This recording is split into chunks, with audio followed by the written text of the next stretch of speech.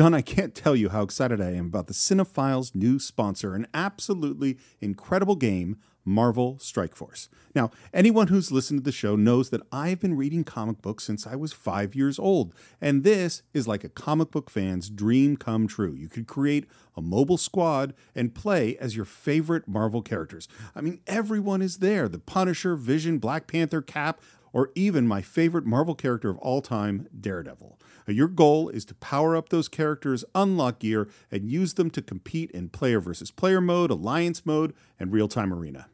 Yes, Stephen, as we speak, they are enjoying their 6-year anniversary. 6 years, wow. And you know what that means? Free stuff just for signing up via their unique link in the description.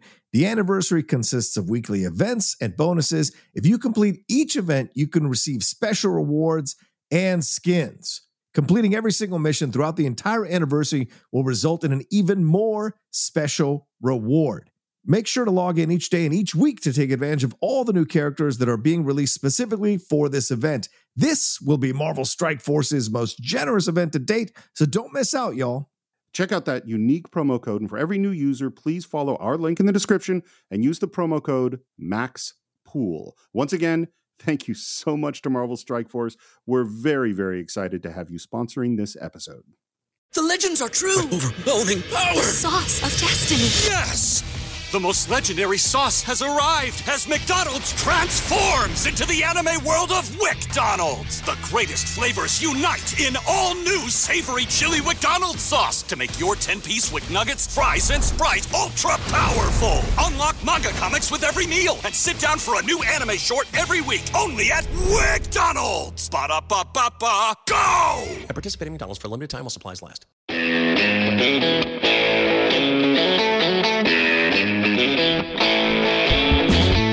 Hello, Cinephiles fans. Welcome to this special watch-along of Rocky III in honor of the late, great Carl Weathers. And we are making this available for everybody. You know, Steve and I, every once in a while, a certain thing happens that we're going to do for the patrons, and we decide, you know what? We should put these out for everybody so that everybody can enjoy it. And maybe some of you who have maybe been hesitant or not sure about what the perks you would get for being a patron, get a sample of what we do here for our patrons and might want to come aboard, depending on the tier that it's out there that works for you financially. And, you know, so we have all these movies that we want to do, and some films, they're going to get the full Cinephiles treatment, and some other films we really love or are really interested in, and we use these watch-alongs as an opportunity to talk about a different kind of film. And frankly, when Carl Weathers tragically passed away, John and I immediately went, we got to talk about Rocky III. And we just had an absolutely fantastic conversation about this movie because we love this movie. Rocky III is a fantastic film. Absolutely. Both of us love this movie, and we had a great conversation, as Steve said. So sit back, relax, enjoy our conversation and our watch along here of Rocky III. And to our patrons, thanks so much for supporting us. And to all of you who are listening to us, thank you so much for listening to us and supporting our show over the years, and enjoy this watch along. Hello, everyone, and welcome to our watch-along here for the Cinephiles. And today, we are going to be diving into Rocky III. I am one of your co-hosts. I am the Outlaw Joe Ronca, joined as always by Steve Morris. Steve, how are you? How are things?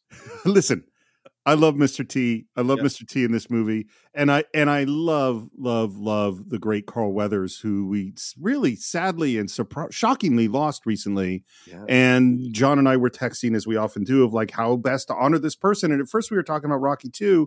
And then I think both you and I simultaneously went, oh no, he's way more active in Rocky III. Yeah. And I'm very excited to talk about this film today.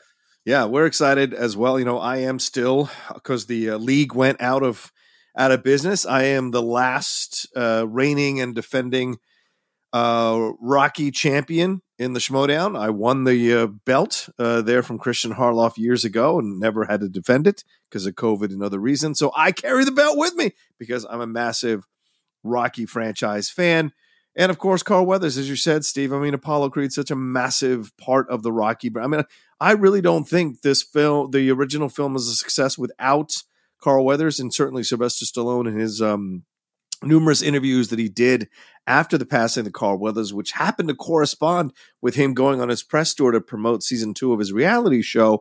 It gave him an opportunity to really come forward and speak more about Carl Weathers' contribution to the original Rocky film and to the series as a whole. So I'm very excited that we're diving into this one, because this is the transition one, Rocky 3. This is Apollo Creed no longer being a boxer. This is Apollo Creed becoming a trainer here in this movie. What a genius decision, Steve, to turn your main rival, the guy who helped you get to the position that you got to by picking you out of nowhere, to give back to him by having him train you in this fight against Mr. T, and bringing in someone like Mr. T, who is so intimidating and huge at the time in terms of his popularity. You get someone like Apollo Creed to come in and train you differently.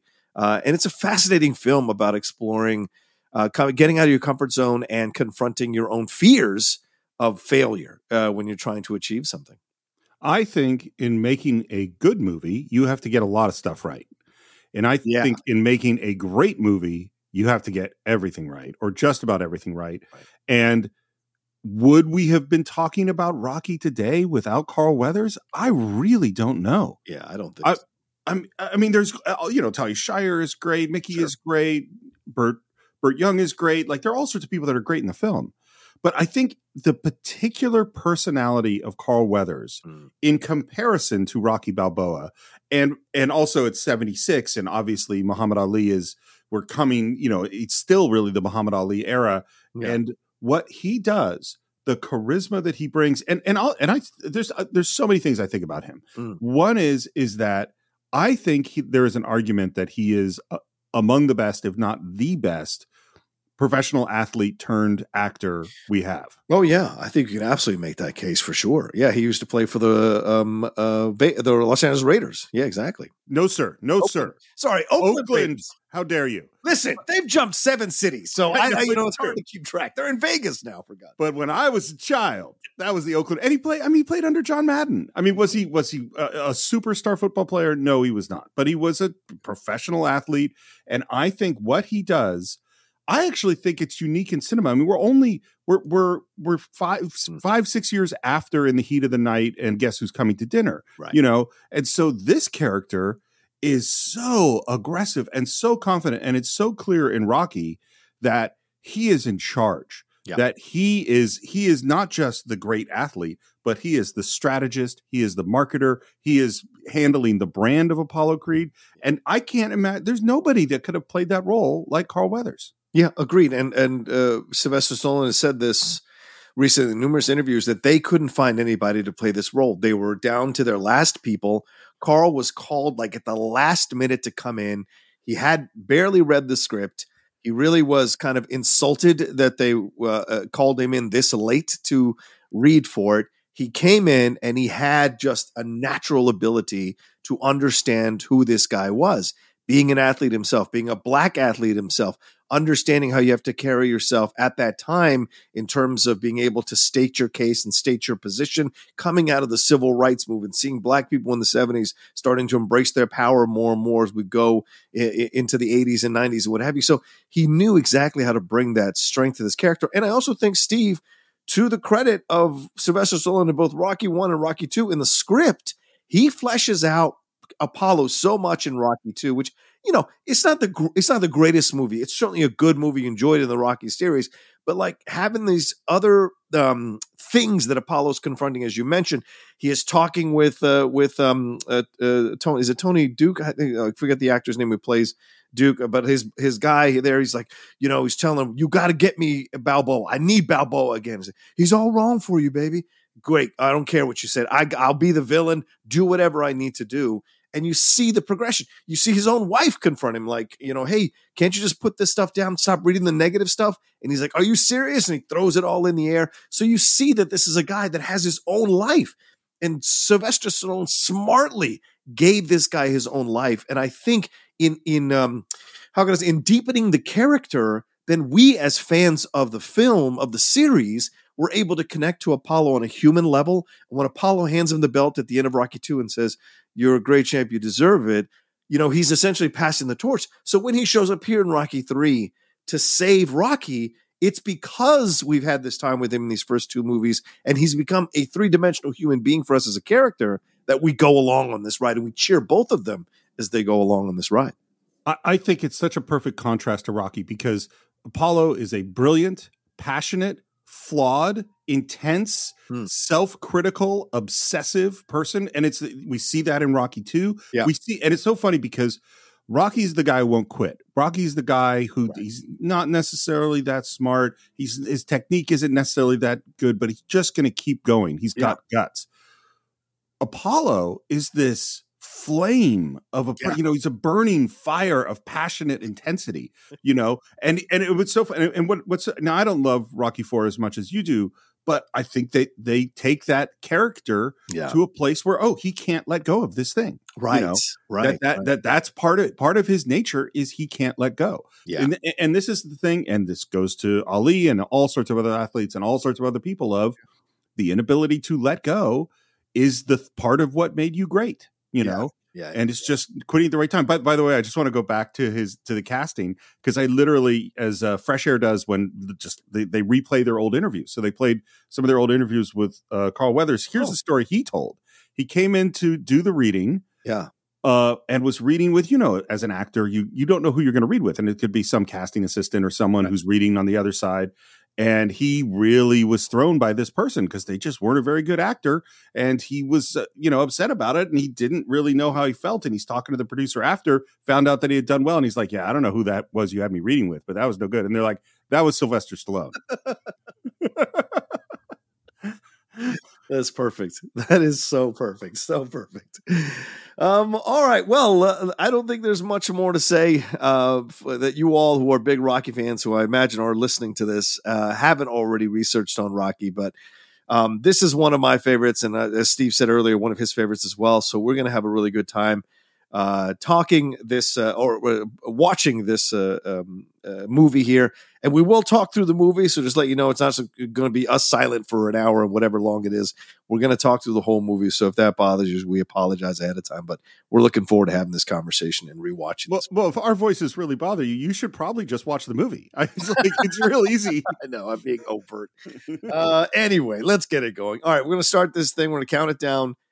And we're starting, it's an hour and 39 minutes and 18 seconds, I think. So we're going to start and count it down. 3, 2, 1, go. So did you see this in the theater, by the way? Yes. Me too. Saw it with my family, and really was excited. This is at that time where I was still going to see films with my family. And so I just remember this being such a huge deal, because I was a big fan of Mr. T, because I remember watching him in those bouncer contests that they had on NBC. Oh, I don't think I'd ever seen him before this. Oh, really? Oh, yeah. Yeah, for me, Rocky, I obviously talked about a lot and I loved. And then Rocky 2, both Rocky and Rocky 2 played a lot on Showtime or whatever. I'd seen them over and over again. Right. So going to see this, and this is 82, so I'm just starting high school. Yeah. Couldn't wait. Yeah, agreed. Oh, man. What did you think of this technique? Because this is the second time they're doing this. So what did you think of this technique and this decision to bring you back to the last few minutes of the previous fight from the previous movie? Like, do you think this was so smart by Stallone and the people, the producers involved with the Rocky franchise, to kind of like previously on Rocky kind of thing? So it's funny because I literally was going to ask you the same question. Yeah. I really like it. I rewatched Rocky 2 before this. Oh, nice. They do like 5 minutes of the fight. I think they do too much in Rocky 2. I think this is perfect because you go right into the most dramatic moment. Yeah. And this is one of the things Rocky does so well is to be right on the edge of ridiculous. Yes. And yet not cross it until you get to Rocky 4. And then when you cross over into ridiculous. How dare you? You stopped the Cold War, for God's sakes. But listen, this is so great. I remember watching this scene as a kid and just screaming because I watched it on TV on CBS because we hadn't gotten. This is one that I wasn't, at that age to be able to go to theater and see it. And I just remember just losing my mind at this moment here in Rocky 2. And so seeing them started off this way, and by the time this one comes out, I'm like a teenager or just becoming a teenager. And so there's a certain connection I have here. Right. And it's again, see that scene, that's so smart, them hugging and him giving him the belt, like essentially blessing him, and Apollo gave all he could. You couldn't have that extra second. And this is beautiful.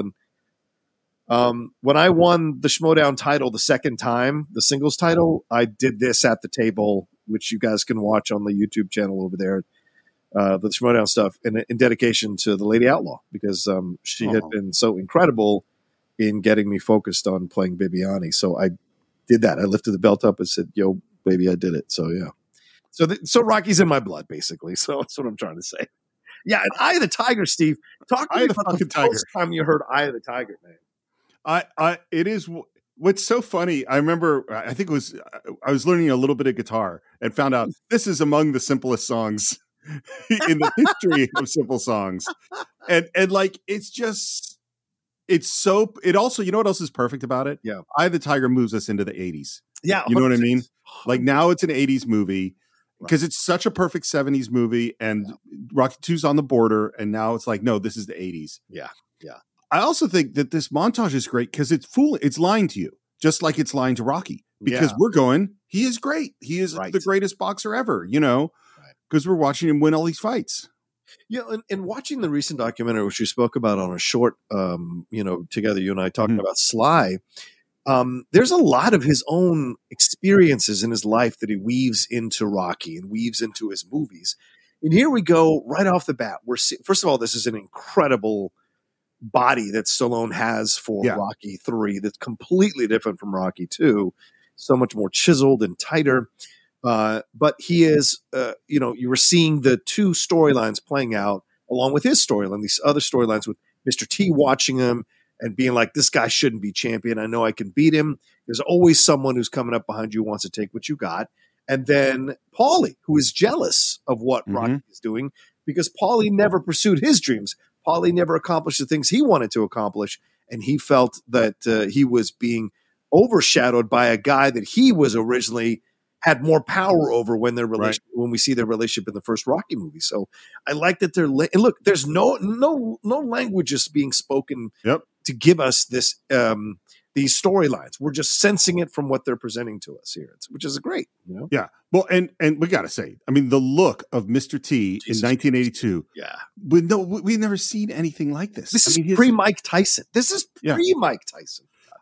And just him getting up and walking out of the fight as we get his introduction, and now watching him just destroy these people. And I love that's a great cut to Mickey, that Mickey is aware of that. Yeah. And this is perfect montage because we see exactly the difference between these people. Yeah. As this is, he's sitting there at birthday parties. Mickey knows there's this guy out there, and Rocky has no idea. Right. And you're seeing the hunger of Mr. T, right? And this is to juxtapose the hunger that Rocky had. Yep. He was younger. So where that's going to become a storyline, of course, that culminates with him and Mickey having that scene that we'll get to in a little bit. But yeah, and you see the montage. And this is a perfect 80s moment, right? You got the Muppet Show. You've got the certain brands that became big in the 80s, him getting autographs, all the stuff that we're seeing here.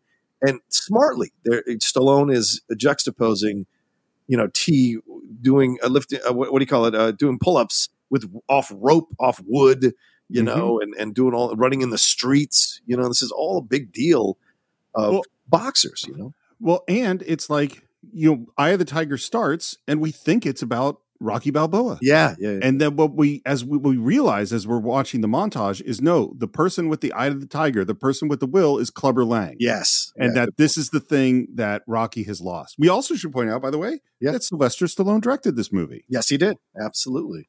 He directed 2, 3, 4, and I think 5, and then no, not 5. I'm sorry, 6, because 5 was when Alvinson came back. So yeah, I made a statement at some point in the history of the Cinephiles, maybe when we talked about Rocky, maybe when we talked about Rocky 4, and I'm not sure if I believe my statement, but today is going to be the test for it. Which is my statement was I think that Mr. T deserved a supporting actor nomination for this performance. And I can tell you who he was up against. Okay, please. Yes, please. The winner was Lou Gossett Jr. for Officer and Gentleman. That's a good movie. but I already think that I believe my point, because the next one on the list is Charles Durning for The Best Little Whorehouse in Texas. John Lithgow for Walter Cornelius Garp, where he's excellent. Yeah. James Mason for The Verdict, also excellent. And Robert Preston for Victor Victoria. Yeah. I'm kicking Charles Durning out. Love Charles Durning, but Mr. T, man. Yeah, absolutely. Absolutely. But I also think, again, this is Academy. And yes, you've got Lou Gossett Jr., but what is Lou Gossett Jr. playing? He's playing a military black man, right? This is a black man from the streets who is wanting to destroy the hero of the film. And I think there was a lot. Now, you could argue we don't see Clubber have these moments of reflection, or Clubber having these periods where he's having conversations with himself. Can I beat Rocky? There's none of that, but it's such a magnetic presence and such a believable performance from a guy who was a bouncer, by the way, that it deserves much more recognition. Yeah. By the way, this is great stuff with Paulie. I love that Stallone goes, no, we're not going to focus on Rocky. Yeah. We're going to focus on Paulie for a while. Yeah. And this is how you keep actors happy. You give them storylines that are full of complexity. Right? I mean, this is a daring thing. You take one of the guys who people really love from the first two, well, not the first movie, I imagine, but the second movie, and you have this thing where he's getting jealous and he's getting drunk and he's angry at Rocky, And again, this is Stallone probably talking about people in his life who he grew up with or he was friends with. And then when he became Rocky and became Rocky Balboa and became a success, there are probably a lot of people that came around and were super jealous of the success he had, I mean, it's being in an industry where some people get crazy success. Yeah. Other people get jealous. Yeah. Get jealous. Yeah, absolutely. 100%. God, Burt Young's so good. I did want, okay, we'll hit this scene and then. Yeah, let me ask you about the sound design here, Steve, because even at the beginning when we're seeing the montage, there's these roars of a lion and big hits and these loud sounds. And even here, there's that when he throws. Definitely, it is definitely subjective. We've run out of objective sound. I thought it was really, really well done. Mm. And look at how he's dressed. Like Stallone, and I always said this before, but he gets prettier and more ripped, and the fights get longer as the movies go on. I mean, that with the suit. It's funny because we just did Goodfellas, and that is close to a Goodfellas suit he's got on. True.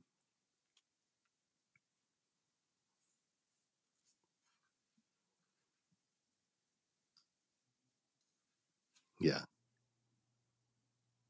But Paulie's that Philadelphia element you need in these movies, right? I mean, he's the guy that's still kind of connected to the old neighborhood. Yeah. I love I Don't Sweat You.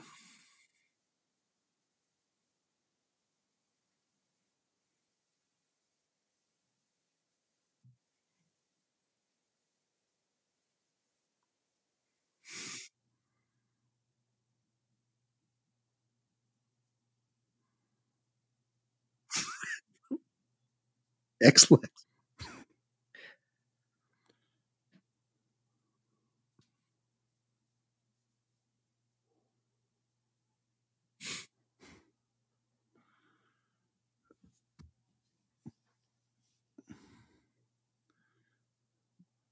I think the award for the most lovable asshole in film. Oh yeah, he's in the nominations. There's no question, because there's almost nothing that he does that is positive at all. But you still care about him. Yeah, because he's just a wounded animal.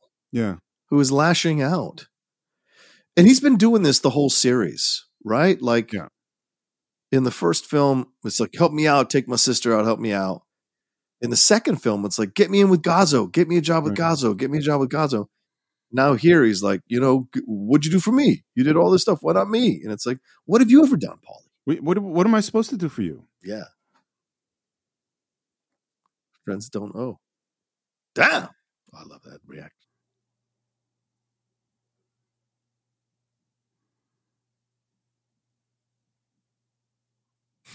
This is rough.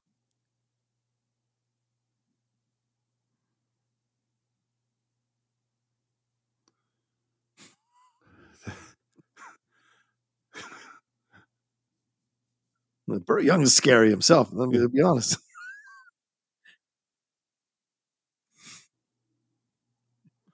I mean, it's a good setup too, because like you're not a loser, and you're like, oh, he's going to say something nice. You're just a jealous, lazy bum. Yeah.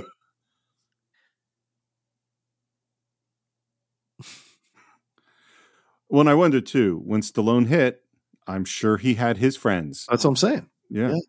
Happens to everybody, man. As soon as you get a little bit of success, I mean, again, I go back to the Schmodown. I don't know how many people would go to Christian and complain to him. Why are you focusing on him so much? You should focus on my matches, focus on my stuff.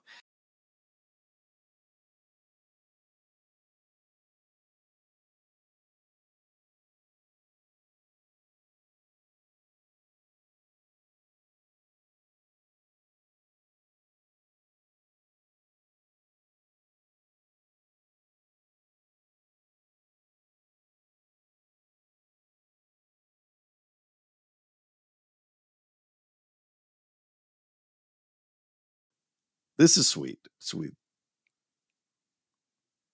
Yeah, it's sweet.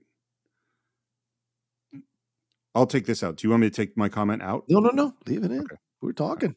All right.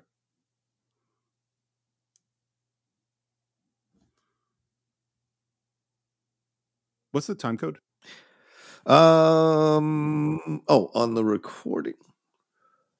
22 like 50, 2245, something like that. Yeah, they found a way to weave Take It Back into the movie by having it be in that moment. Nice. Now here we go. Okay. I'm just gonna sit back, I think, and let you because I feel like as much as I love this scene has got to be even bigger for you. No, you've got to chime in on this. I mean, this is massive because this comes out of nowhere, but this was happening because Muhammad Ali, as you said, Muhammad Ali wrestled a Japanese wrestler, very famous Japanese wrestler in Japan, and I think in the States as well. Oh God, I forget his name, Inioki, something like that. And so this is based in some semblance of truth that this was happening before. Because there was this kind of feeling where wrestlers felt like boxers, or boxers felt like wrestlers weren't real athletes, and so it was a whole thing. And this is before Hulk Hogan becomes Hulk Hogan, by right? the way. That's what I thought. Yeah, I think this is where I discovered him. Yeah. He was a heel at this time called Silver Streak, and that was his name. He was being managed by Classy Freddie Blassie at this time, so he was a heel. So for him to go and do this, and by the way, he broke his contract with the WWE to go and do this, which really pissed off Vince McMahon's dad. It wasn't with Vince McMahon. I guess it was the WWF back then. That's what it was originally called before it was the WWF and then WWE. So this was under Vincent's dad. And so he hated that Hogan went and did this and broke the contract. But Hogan's like, this is an opportunity to be in Rocky. How can I resist? You know? Look at the size of this guy. It's just crazy. Well, and what's so funny is watching this in the theater the first time, I have no idea what the hell is going to happen or what the hell is going on. True. B, I love Burgess Meredith throughout this whole thing. Yeah. Of just, what are you doing here, kid? Some of the most quotable lines.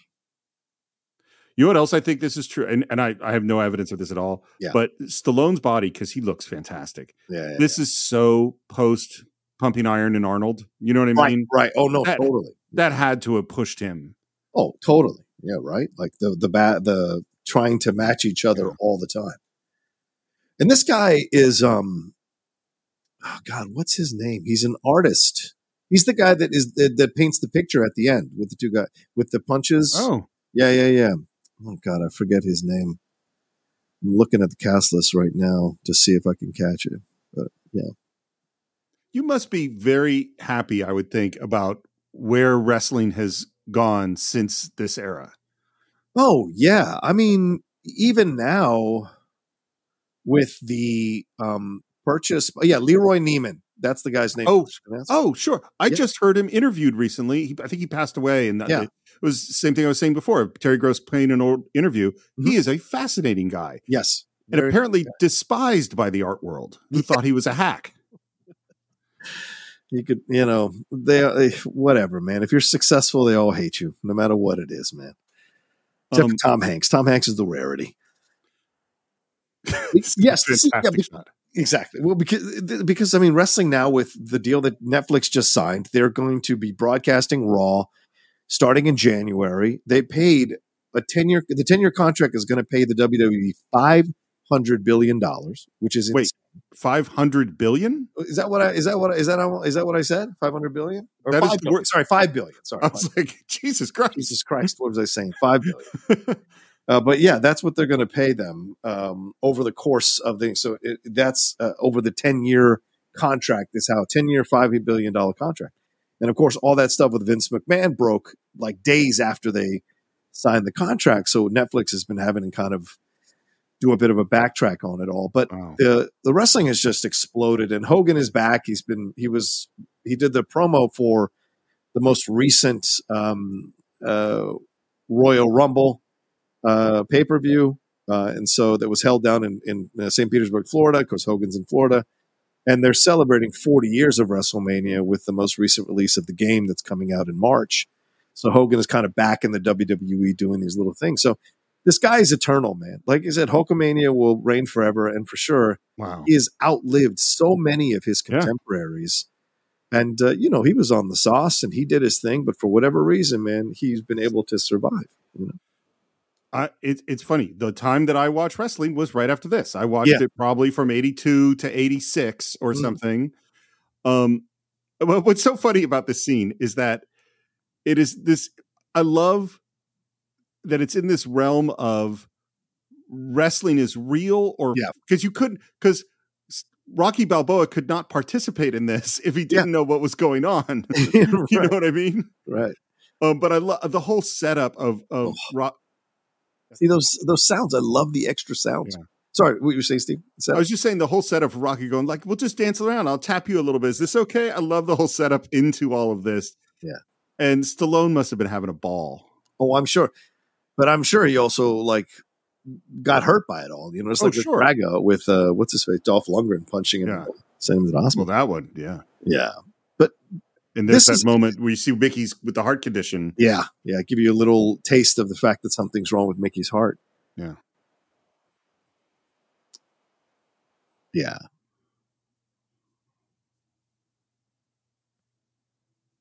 But this is another way to really kind of establish Stallone, right? He's like, I got my ass kicked, but I'm going to, cut the gloves off and I'm going to get back in there with my real fists and show you what's up. Well, and you have the Mickey sick. I mean, movies are very clear what they're telling you. And this is telling you Mickey's going to die, By the way, this would never happen where he's attacking the police. Let me just make that really clear, okay? He would be in jail for this immediately.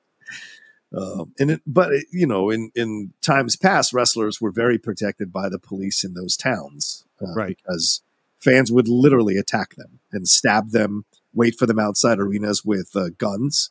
Like this is in the 70s, it was bad. 70s and 80s, in some of those territories, it was really bad. Wrestlers were legitimately, felt in danger for their lives. I didn't know anything about that. Oh yeah, no.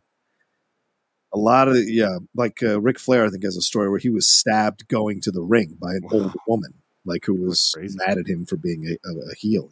So coming in with the chair. Oh, you gotta love it. That's some old school wrestling. Man. And the great turn. One punch, and he's out. But Hogan plays this so well, right? I mean, he plays it so well.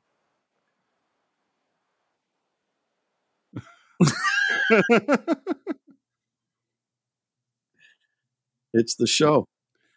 And it's a good show. This is very highly rated. And there were a few incidents where, wrestlers, and it still happens nowadays, wrestlers were going on these talk shows in the 80s, and these talk show hosts were, making fun of them and questioning them or whatever and then they'd be like, they'd really put the moves on these guys. Richard Belzer is one of the most famous ones. Hogan put him out, and you can see the video. He choked him out. And when Belzer falls backward, his head snaps off the floor. And so, it was real.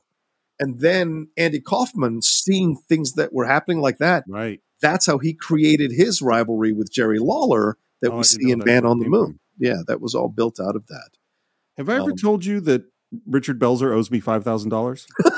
Well, not anymore. Maybe his estate does. There was a professor at Cal who was buddies with him, and they had acquired the rights to a comic book, which was the second comic book created after Siegel and Schuster made Superman, and it was called Funny Man. And they needed someone to turn it into an animated series, and so this guy, professor, said, "Steve, we will pay you $5,000 to develop this as an animated series." And I wrote the treatment and the first 2 episodes, and he said, "The money's coming."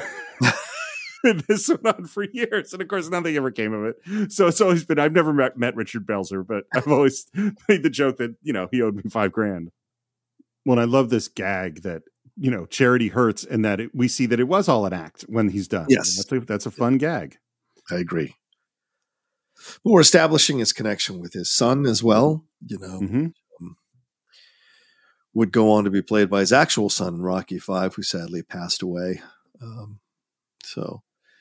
But I love this. You were getting the domestic Rocky, right? In comparison, and you see what his life has become, and you see how far he's come, and all these things that he's doing. And remember, this is the same guy who couldn't in Rocky 2 couldn't read a script for a commercial, and now he's talking about Wheaties and Champions and all this stuff that he's doing. Thereby, so I love the sort of someone without a large vocabulary gets a hold of a word and then overuses it as a good classic gag. Yeah, exactly. Yeah, and Talia Shire is beautiful in this movie too.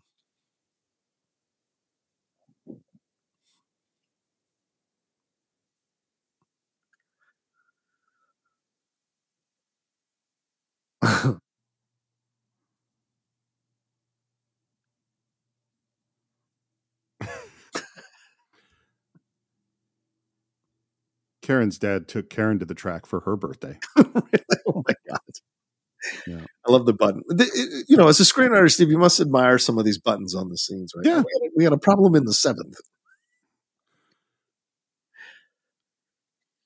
Stallone is not a great writer, right? I would say overall, but he has written some great stuff. Yeah. By the way, I love that the marching band is playing the Rocky theme. Yeah. It's a very meta thing, but I like it. Yeah, because it was never known that was Rocky's theme in this universe. Like, when would they have ever created the Rocky theme? Well, right? But what's funny about putting the statue up here and is that Rocky is a meta character. He is a hero of Philadelphia. Yeah, right. You know what I mean? Like, that's all true. Yeah. Yeah. Stallone, not from Philadelphia at all, but yes, a big hero there. He has come out many times at sporting events, and like when the Eagles went to the Super Bowl, he was one of these people like coming out and introducing the playoff games that were happening there in Philadelphia. So, he has a very strong tie to that city. I wonder why he said it there. Like, what? Well, it's a good question. I guess because of the idea of freedom, and it was set in July 4th. So true. The symbolism of it all, I guess, works. But yeah, the statues are there. Yeah. You can see the statues in Philly. I was born in Philly, and I've never been back. I would love to go back and see all this kind of stuff. I haven't been there since I was a kid. Oh, wow. Yeah. Definitely a thing of beauty. I don't know how many times I've said that line in my life. So this is the way that Burgess delivered it. It stuck with me forever. So whenever I used to see something I really liked, I'd be like, definitely a thing of beauty. What a great career. Like, what a great kind of person, Burgess Meredith, to be able to do all the different kinds of things he did. Yeah. So cool.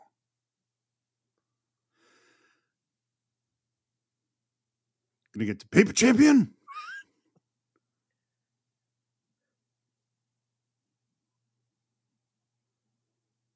You see, he's really humbled. He's really just, moved by it.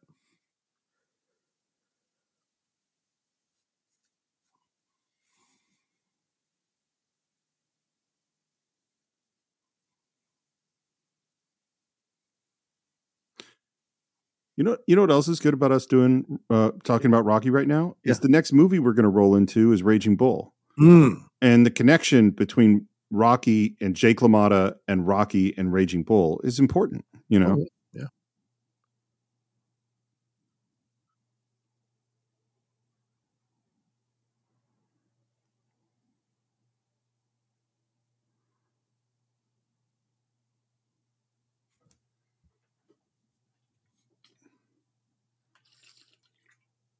And it's crazy talking about retiring when he just, in our minds, won the belt and we had the Right. montage, but still. Oh, yeah.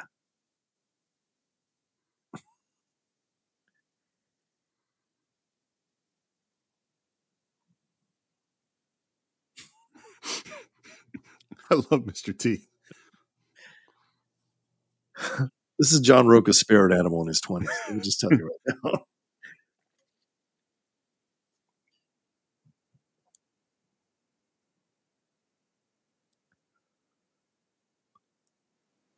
The little man. This is great writing. The best. He's not wrong. That's the crazy. He's totally right. Yeah, yeah. But he didn't know he was being taken care of. Or maybe he knew but didn't want to admit it to himself. Well, Rocky's got to know that this is who this person is. I mean, he can't. No, but I'm saying when he finds out later, the setups. Right. He didn't know. I think he knew but didn't want to know. Do you know what I'm saying?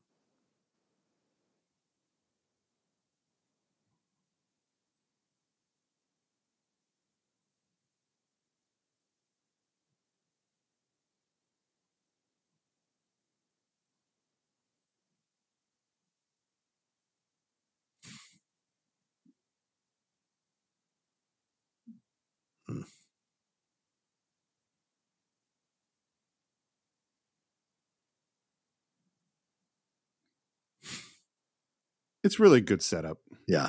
Yeah. Oof. This is the line. Yeah. Oh, no.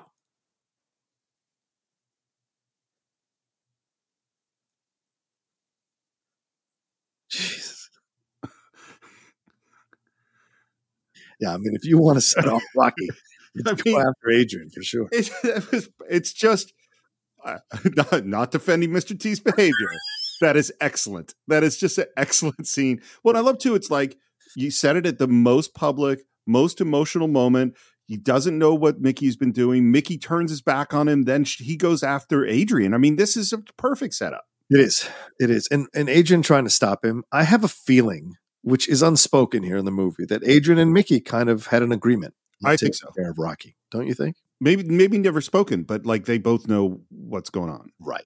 And I would argue that maybe at some molecular level, Rocky knew too, but didn't want to face it because he liked being champion. He liked being a winner. Yeah.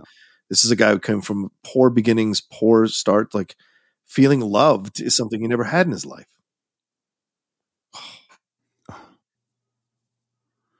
Kill you to death is an amazing line. Just another fighter. It's a wrecking machine.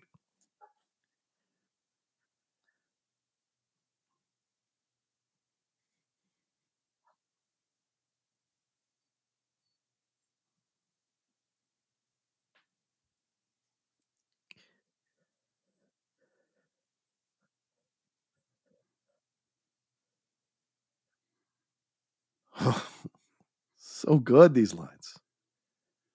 It's so funny because I think Rocky to Rocky 3 is a perfect example of the 70s to the 80s. Yeah. Rocky is a fully 70s film. It's textural and meandering and character based. And this is like the beats, the plot is just set up, and take them all down, you know? Yeah. Yeah.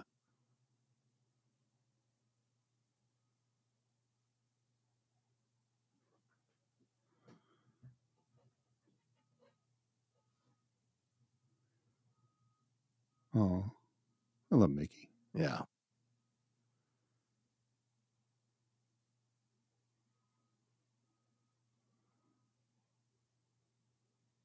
I mean, he's the father figure he never had.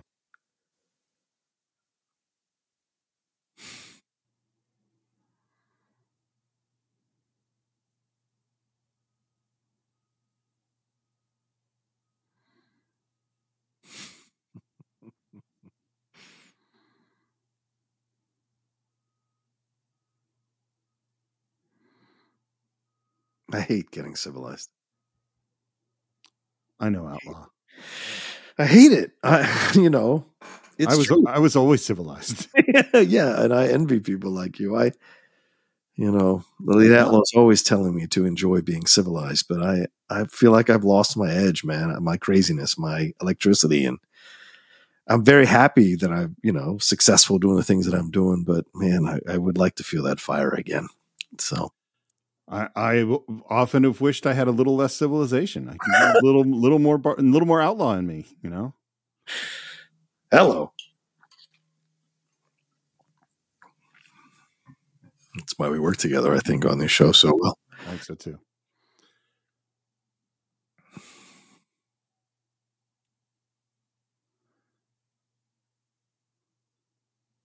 I wish Mick could say, "Hey, I'm having heart attack. I have a heart condition. I'm going to die." Right. But he's a proud man. He wouldn't Yeah. tell him if he was in pain. Well, and it's funny. This is the opposite scene from Mickey coming to him in Rocky 1 to beg him to let him train him.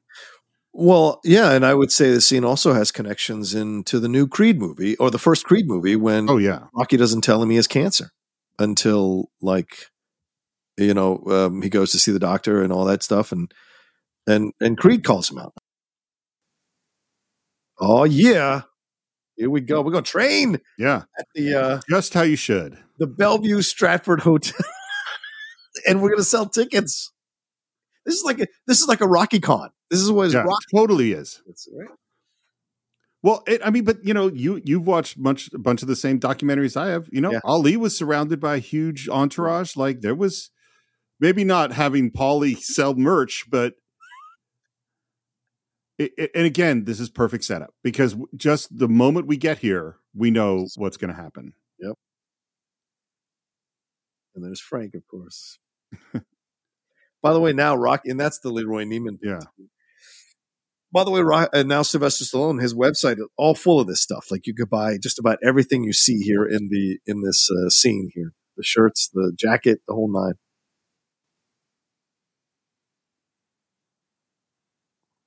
I don't know how Mickey agreed to this. Yeah. Well, he loves Rocky. Barely hitting this.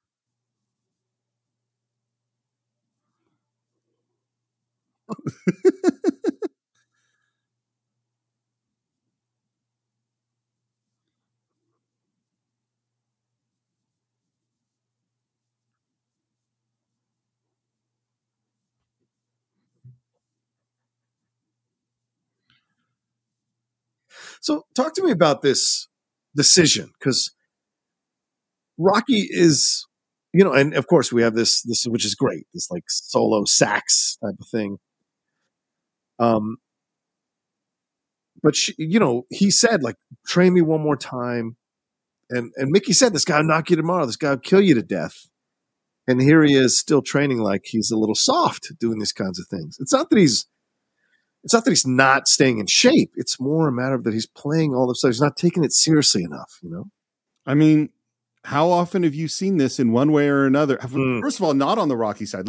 How many people do you know that say, "Hey, I really want to do what you do," and then they don't put in the hours, and don't really do it. But then also, it's like it's funny. We just did a short where we were talking about Marvel, and I was saying that they got lucky. They don't realize that they got arrogant, and so when you get arrogant and you think, "Hey, I can't lose," then you start to do exactly what Rocky. I mean, this is, to be clear, this is a ridiculous level of it. I mean, it is. I mean, that's why. I mean, this is also why we've moved into the 80s. Yeah, he would not do this in the 70s film, having the the orchestra behind him as he's jumping rope. But the other thing too about this movie, when you're watching Rocky, the original, you don't know where it's going to go. You really, it's just going where it's going. Here, this is telling you 100% Rocky is going to lose. Yeah. That is what everything in this montage, it's obvious unless Rocky makes a change. And this is also where, you look at your watch and you go, well, he can't win, know? Yeah. I used to train like, change it to I used to train like Clubber back in the 80s because I couldn't afford to, be in the gym, go to the gym. Right. So we built out our basement to have like a Right. bench and some weights, but it wasn't much. But you made do. So Yeah, I mean that's all. Yeah, yeah, and I hung up like a punching bag, so you make do. Mm-hmm. When I was living with Jeff in Walnut Creek, and when I was 19 or 20, we were so terrible to the apartment down below us because we were lifting weights and doing push-ups and jumping and kicking, and they would come up and say, "Can you quiet down, please?" We're like, "Why?" We're men. We're men doing manly stuff at 2 a.m. or something, doing push-ups, But yeah, same thing. We had like 3 weights, Yeah, whatever we could fucking find. yeah. I remember I used to put towels underneath the armoire and put my feet under it, and that's how I did my sit-ups. Oh yeah, sure, of course. Yeah. Did you ever do a deck of cards? What's a deck of cards? A deck of cards is like you and a buddy, and whatever card you turn over, that's how many push-ups or sit-ups or whatever you do. No. So, I never worked out with a buddy. It was always just me. You're more like Clubber. Yeah, I really, yeah. I mean, yeah, kind of, yeah. I love this press conference, just the pacing. Mm. Also, it's an interesting decision to put him in light blue colors. Do you know what I'm saying? It's an interesting decision to put a guy like this in light blue colors.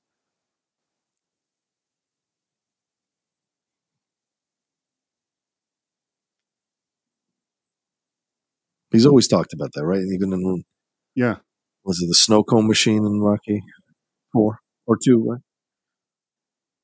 And there he is. Yeah.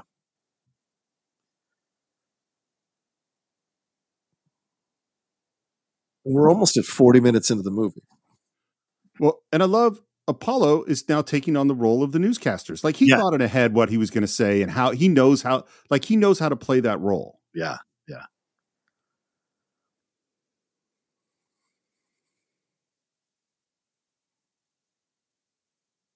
Do you think Rocky would have won this fight if Mickey hadn't died? No. Wow. No. Do you? I don't know. Because he's so willing to overcome the odds. And what he did against Hogan in that, or Thunderlips, which is a great name, by the way. He has this desire to not quit. Yes. And I wonder how much of that would have been accessed with Mickey there if Clubber had gotten the best of him in certain rounds, I'm going to give you, I want to answer that question, but I want to watch this scene a little bit because there's a lot of stuff that goes on. Totally. Because Mickey gets in the way. Yeah. Ugh.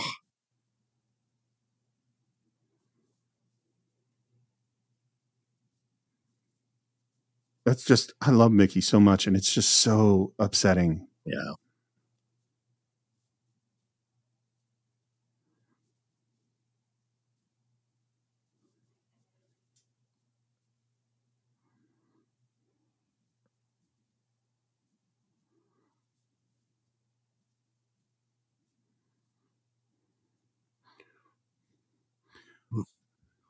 So my answer to your question of whether or not I think he would win is he wouldn't. And it's actually, here's my reason for it. Okay. Is that you talk about Rocky not quitting and his toughness and all that. I totally agree. That is the greatness of Rocky. Yeah. But I think this is an important thing I'm about to say.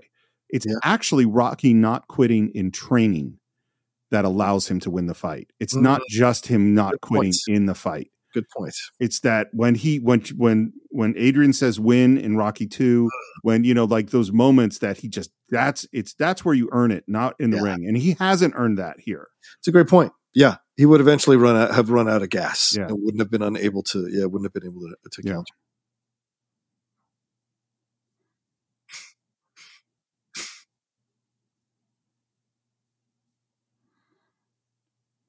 Love it. That reminds me of my dad. He always fucking,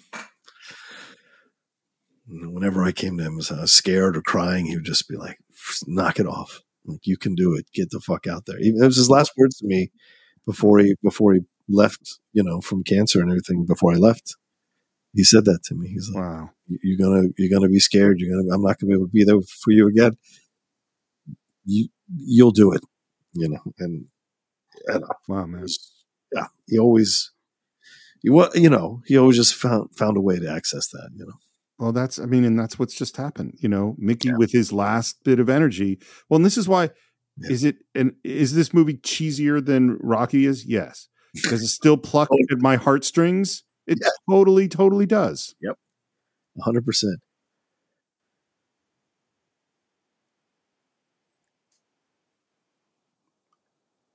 Listen to the corner.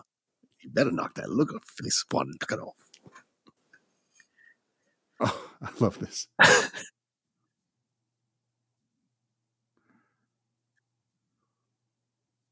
I can't remember.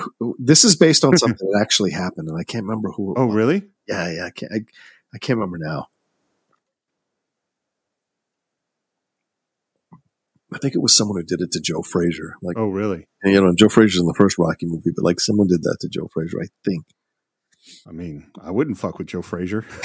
No doubt.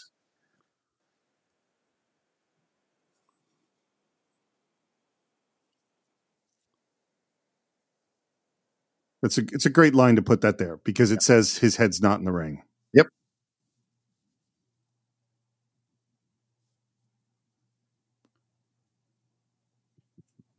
Carl Weathers is great. Oh yeah, he's so good. He just understood this character just in his bones, Yeah, right.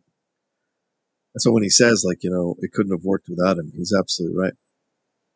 By the way, that is Jimmy Lennon Sr., who was a legitimately boxing announcer. Mm-hmm. His son went on forward and took over after Jimmy died. You just made me think about the "Let's Get Ready to Rumble" guy, and how many times I wished he would go away. Buffer, yeah. His brother does it for the MMA. Does he? Bruce. There's a great legendary story of Bruce getting into a fight with one of the MMA guys in an elevator. Talk about a look. Oh, man. Yeah, I'm standing by my Best Supporting Actor nomination. Oh, 100%. I think you're 100% right. Also, because Best Little Whorehouse in Texas is not that good of a movie. No. I mean, has anyone talked about that movie today? No. Except for Dolly. Look, I love Dolly. What he says there, I see the look in his eyes. Yeah. Eye of the Tiger, man. You know when you know, man.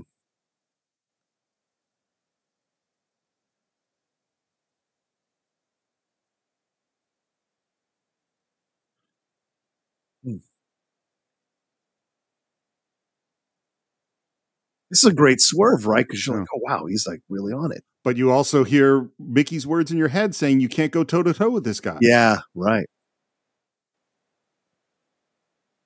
Because the guy can sustain an incredible amount of punishment. Defense? Rocky's never had defense. What are you talking about? Have you watched any of these movies, Paulie? Paulie's the worst guy to have in your corner situation like this. Oof. God. Nobody throws punches like that. Nobody's serious, at least.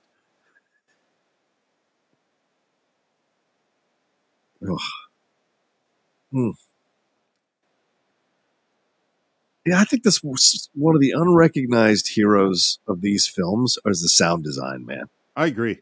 Right? Like when Indiana's punching people, we know that it's a baseball bat hitting a bunch of leather jackets. And so when you see something like this, you're like, oh, this is so perfect in the sounds. This is also in some strange way, too, for anybody who's, listening to us. And he's in a codependent relationship with Mick. He's developed a situation where without him, he thinks he can't win. And this whole film is about him finding his own voice and being able to stand on his own. And yes, of course, with Adrian, but he's got to be able to do this on his own, confront his fears.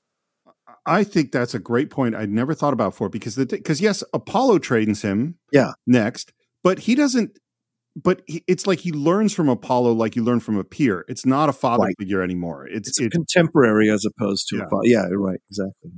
For sure. and it's also, I think this is so smart too, the way they stage this, because Apollo is there watching it happen. Yeah. So he knows, he sees Clubber's style. He sees how Rocky was missing this one thing. And I bet there's a piece of him that goes, this guy beat me? This is the guy that beat me? No. I don't think even in 1982 the referees would let this continue. No. This moment. He's just standing there with his arms down. Trying to kill him.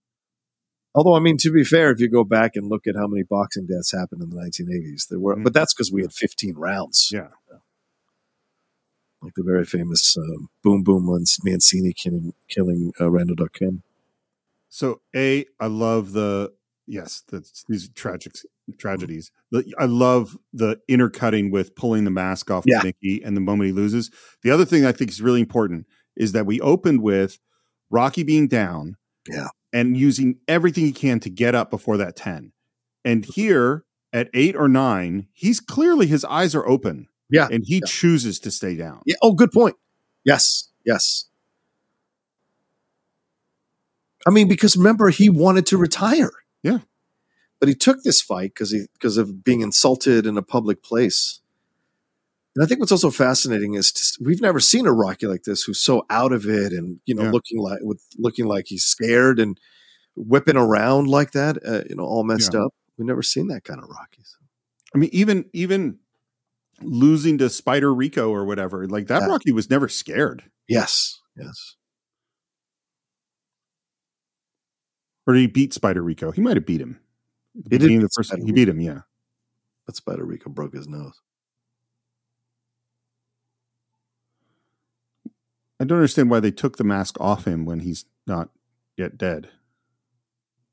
I think he pushed it off. Oh, maybe you're right. Yeah.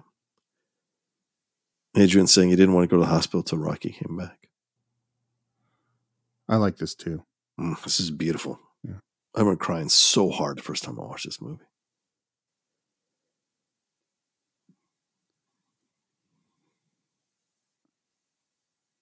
It's a perfect lie too, because he's telling him the truth. Yeah. Knowing that Mickey will take it the wrong way, Yeah.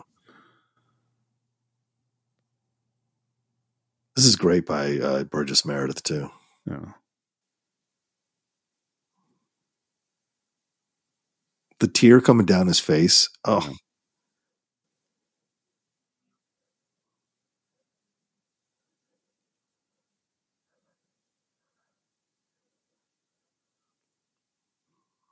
Let me ask you about this moment. He looks at Rocky's face. Do you think he knows that Rocky lied to him? Yeah. Yeah. I like, by the way, the line, "We did everything right. I did everything right." Yeah. Because Rocky's the culmination of his career that was pretty sad, Yeah. Rocky proves that his life had meaning, Yeah.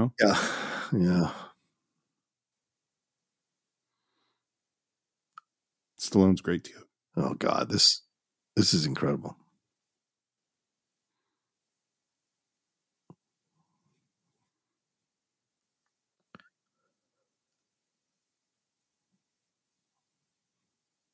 I like that they go to everybody in the locker room.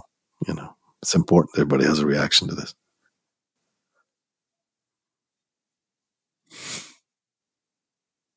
It totally works, man. And I'm going to say it that this is, I'm going to stand by that. I think this is, if not the best, one of the top 3 movie series, period, in terms of consistency. Oh yeah. I think you're right.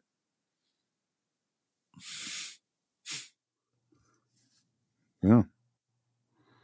So Steve, talk to me about this, where he's being, is this is this a Jewish mausoleum, I guess? Can I ask you that? Yeah. So I love finding out. This is where I found out, Mickey's Jewish. And as a Jewish kid, that made me feel great that Mickey was Jewish. This is very much where my dad is, Oh, wow. Yeah.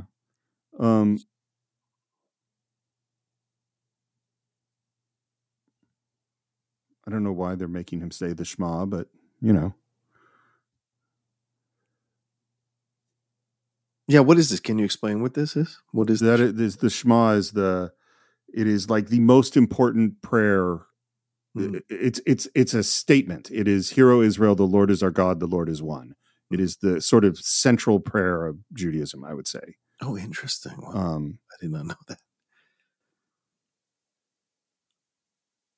And you're saying they don't normally have you say it? No, you would all rise and say it. Like that's something that you would say together as a congregation. It's said multiple times in different ways. Gotcha. But like the fact that they singled out the Italian guy and said, "You say it," it seems weird to me. Yeah, because it's right. You say it. But it's a totally unimportant point. Yeah. This is such an interesting decision, right? Because, I mean, we've seen, and this is smart, we've seen him living in the lap of luxury. But now that he's lost Mickey, he's gone all the way back down. So we're seeing these like scenes of these urban blights, and all this behind him and urban decay. And so this is where he's at, reflecting who he is, reflecting where he is emotionally. Yep.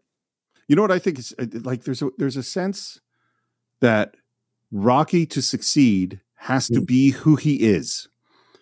And he can grow within that. But he can't be somebody else. Right. And so of course he has to go back to the roots. You always go back to the roots. Oh yeah. And he does in Rocky IV. He does, like that's in one way or another, he can't live the high life and still be Rocky. Right. The Roots, a good Philadelphia band as well. So there you go. There you go. Back to the Roots. Fantastic band. I shall proceed and continue to rock the mic. Always. But the hatred he has, I think this is great too, because he almost sees that as this fake thing, that it wasn't. Because he bought into it. Right. Yeah. Well, and it's like, that's why I say it's like, it's the training, the not quitting and the training that makes Rocky. I mean, obviously it's not quitting the ring too, but like, and that's what this movie is going to be about, because this movie is all about him trying to quit in the training, It's go ahead. No, sorry, Steve. Go ahead. I was just going to say, it surprises me how long it takes to get to that training. It's much further than I thought. Oh, yeah. The character beats are here that are just so essential, to have you connect and care about it. And I love the score, Bill Conti again. Yeah. The beautiful score he puts on all these films. But, this is Rocky confronting these things that I think is so important for him to confront as he's down in this lower area. As you said, going back to his roots, going back to Mighty Mix Gym and all of that, where it all started, the first Rocky movie and everything. So yeah, feeling that connection to it, grieving. I was saying to my son recently, as you try to, dad your kids, and he struggles with things that are hard. Yeah. And I'd said, well, sometimes when you get through the thing that's hard and you accomplish it, you can feel really good. And he was like, well, I never do. I'm like, oh. Wow. Well, maybe it's a generational thing, Steve. It is. He's scrolling through TikTok. You don't have to struggle through a thing. There's another thing to give you a little bit of dopamine rush, and then another one. I guess so. Yeah, I wouldn't know how to raise a kid nowadays. I don't envy you guys at all. I don't know how to do it. I'm doing the best I can.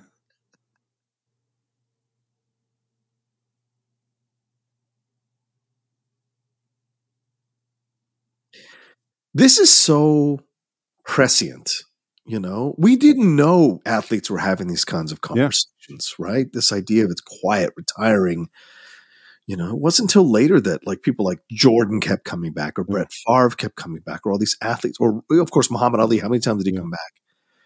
And it's true. Now athletes talk about it more openly, how they miss the camaraderie of the locker room. They miss the fans cheering for them in the stadiums. It's a hard thing to turn off.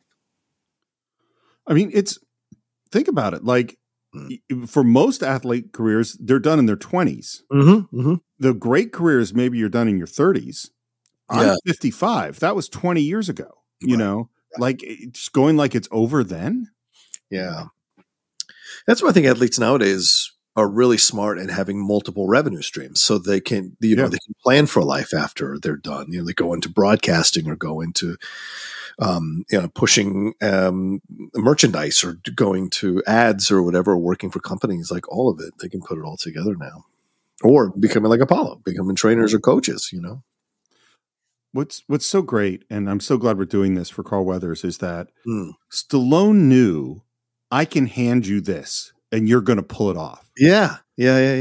Because he's got to make, I mean, what Apollo has to do in this scene and be the motivator, there's so much here.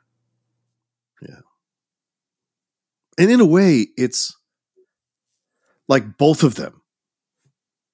You got me curious, Rock. Like, they're both having to work something out here. They both want something from this relationship. And this mountain is the mountain they have to climb, the mountain that is called Clubber Lang for both of them, right? It's great.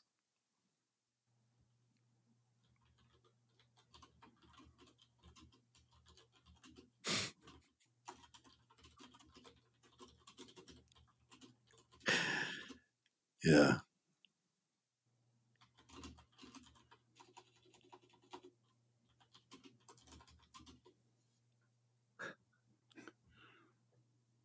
That won't be me.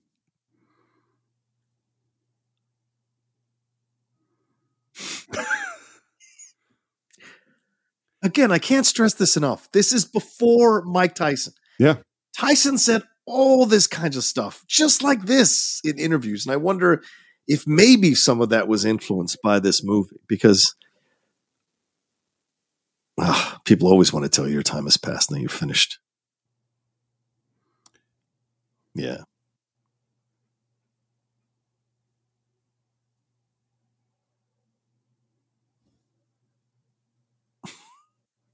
What favor?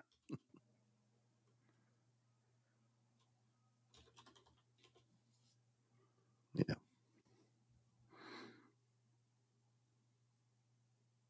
I mean, I love that it's showing. Look at these gold statues, all this luxury just before he leaves.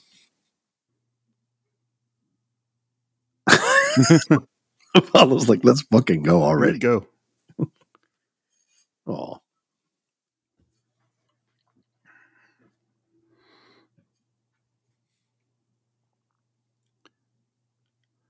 You know what else I think? I don't think without Rocky III, I don't think there's Creed. Oh yeah, no, 100%. Yeah. 100%.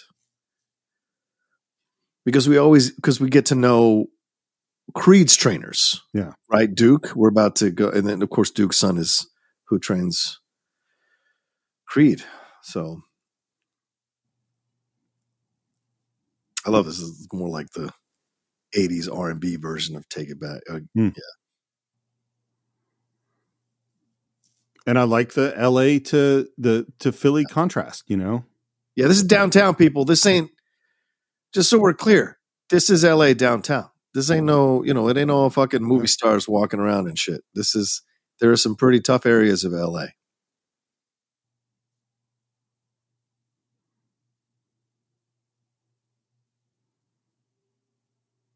The old Hotel Lorraine.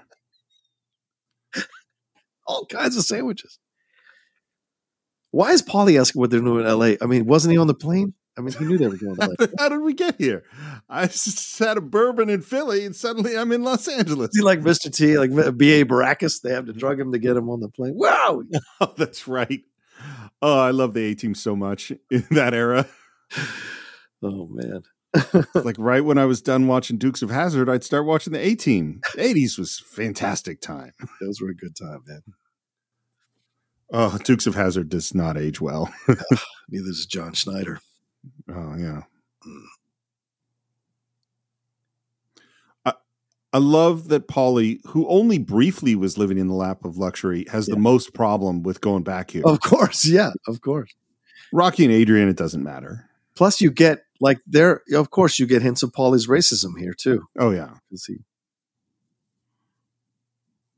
but this is just like Mighty Mix, you know? Yeah, right. Just the black version.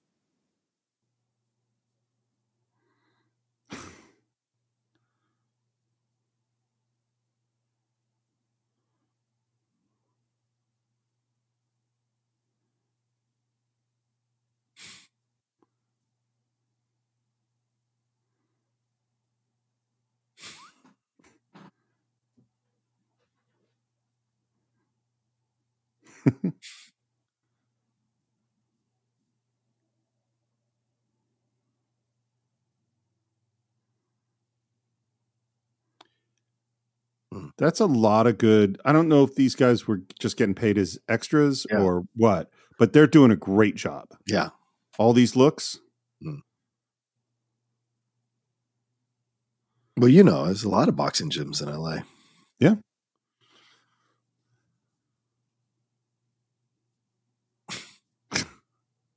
Don't get mentally irregular.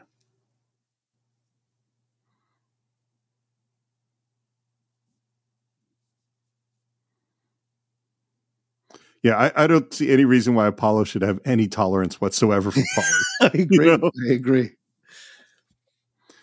You know, we were talking about Maury in Goodfellas and just barking at people you shouldn't bark at. Yeah, exactly. Yeah. It's definitely Paulie.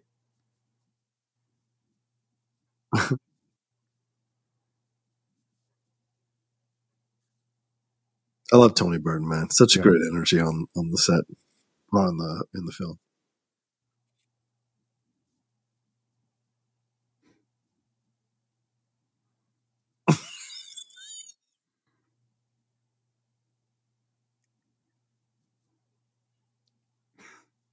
I love that. That is Archie Bunker level brilliant racist, you know, comedy stuff. Yeah. What'd I do to them? See, now they're done Eye of the Tigerine, and now they're happy to meet him. Yeah. But again, the training is not going to go well. No. Because he's not there yet. Right. And that's been the standard thing with the Rocky films, right? He has to get there. Yeah, exactly. Yeah. And Rocky IV, it's Adrian not believing in him and him having to go out into the Russian wilderness to train himself. Do you remember the beautiful descriptions of boxing in $1 Million Baby about shifting your feet and all those little details? Yeah.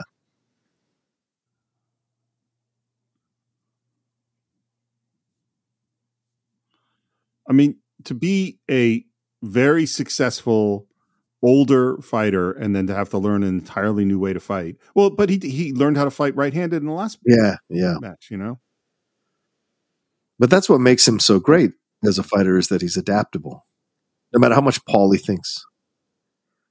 Great. But that's why he's essential, Paulie, because he's that naysayer. You need to have the naysayer to motivate you. At least I do. No, you don't. You're wrong. What? How dare you? Now I'm even more motivated. Yes.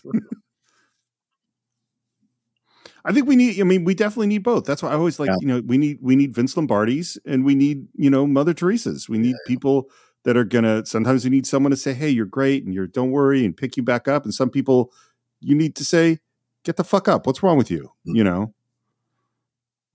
You need to sleep with newspapers. He could afford a bed sheet, for God's sakes. What the fuck? Well, it's hot though. I don't know what a sterno bum is.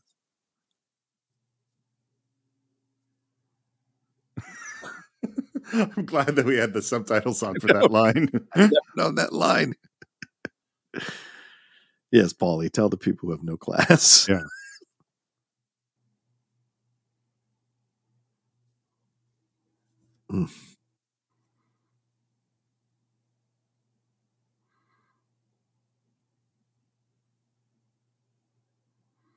So it's the opposite strategy of Mickey. Mm-hmm.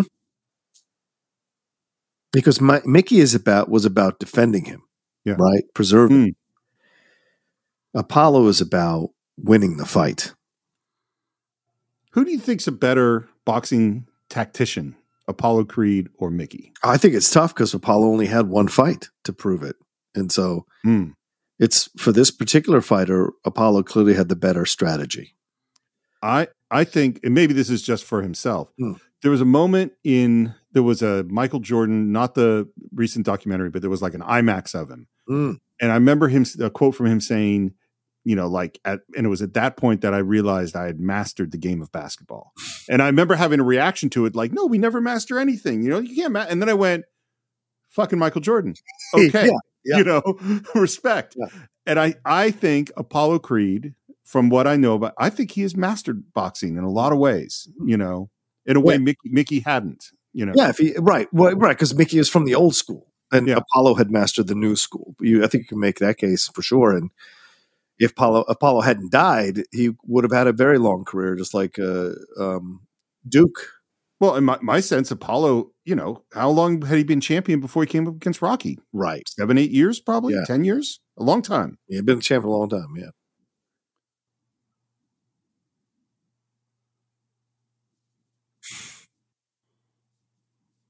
It's so believable. Yeah. And he's in incredible shape, by the way. Yeah, he's awesome.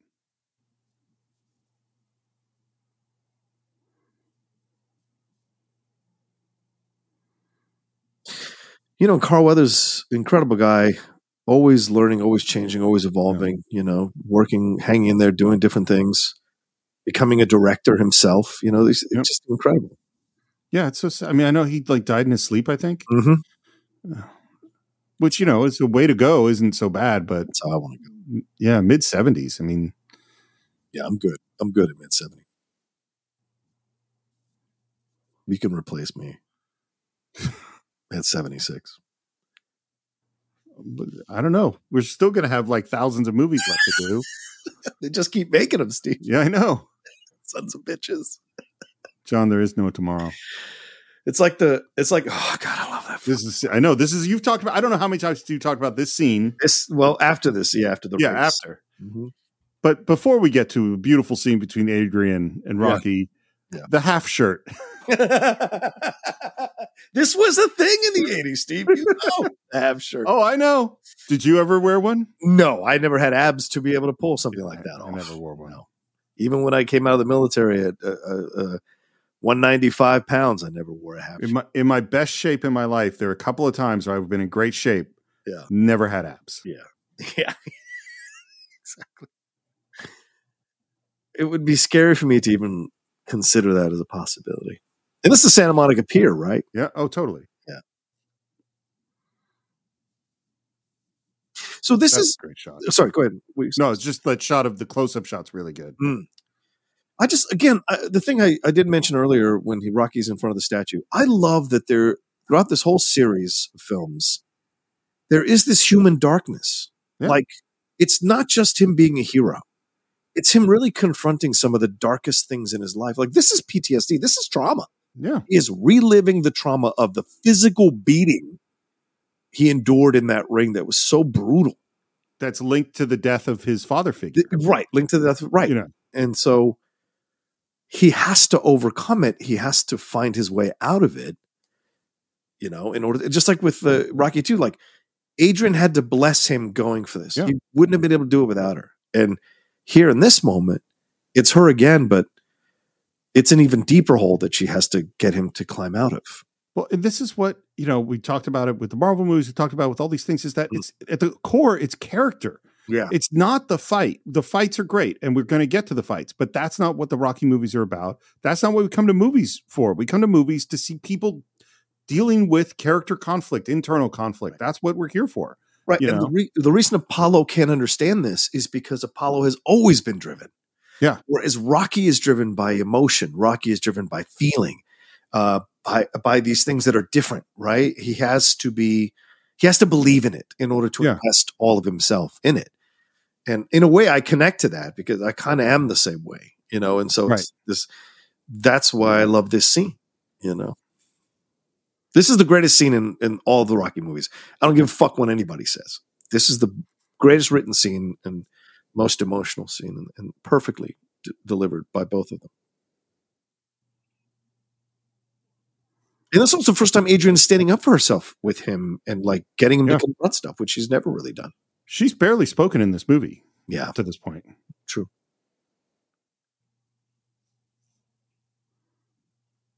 And she's grown from where she was in Rocky 2 and Rocky 1. Exactly. Yeah.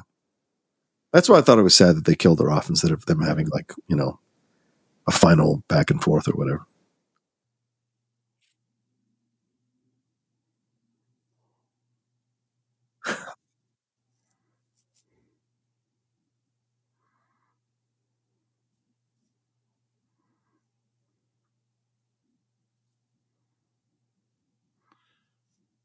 I think that's a key factor in him. It's not just the fight, and it's not just Mickey's death. Yeah. It's the betrayal. He senses the betrayal, yeah. Well, and everything that made him feel good about himself, he can't feel good about anymore. Right, because it's a lie, and he thinks it's a lie. Yeah.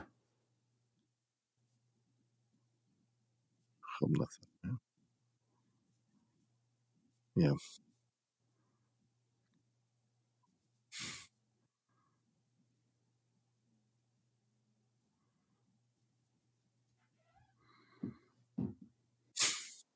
That's the line.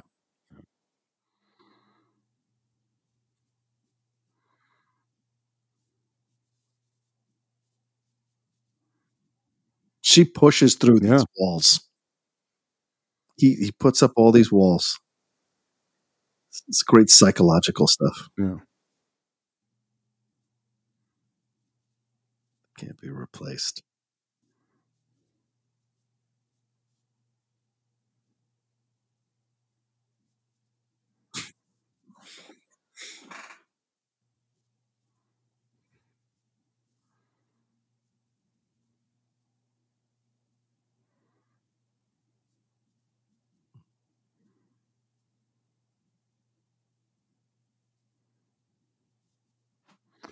That's it. Yeah. That's a big leap psychologically. Yeah. But he wants to take it on because it keeps him where he's at. Yep, exactly.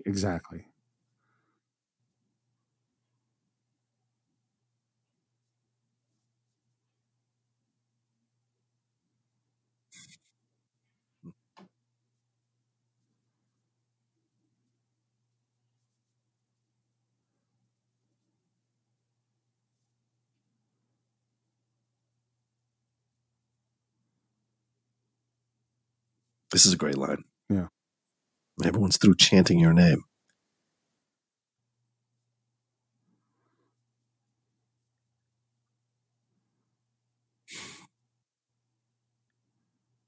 I can only imagine what women who were wives of athletes thought hearing her say these things that I bet Babe said to their husbands. You know, like, you got to come to terms with this stuff because you tear our family apart trying to chase it down again. Absolutely. And I wonder, Talia Shire reading the script going, I don't have any fucking lines, you know, and then going like, all right, it's cool. I'll do this. I'll do this. Yeah. Lose with no excuses is great. Yeah. I'm not going to say I don't care about losing. I don't like to lose, but I really hate when I blew it, when I didn't try hard enough. I mean, you know, when that final match I had against Dan, I didn't train as hard as I usually trained. And I got TKO'd, and that has haunted me ever since. And it's stupid. It's a stupid movie trivia match, but it's what it symbolized to me, is that I let myself down when I could have done better. And there's no chance to avenge that. So it is a tough thing to accept when you have given your full best. And what would Adrian tell you? I mean, she would go fight again. No, what would she? I don't know what she would say.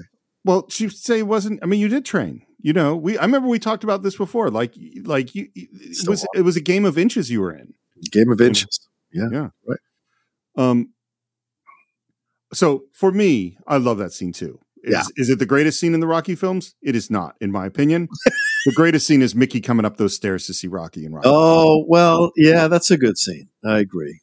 I still don't think it's the best, but I agree that that's one in contention for sure.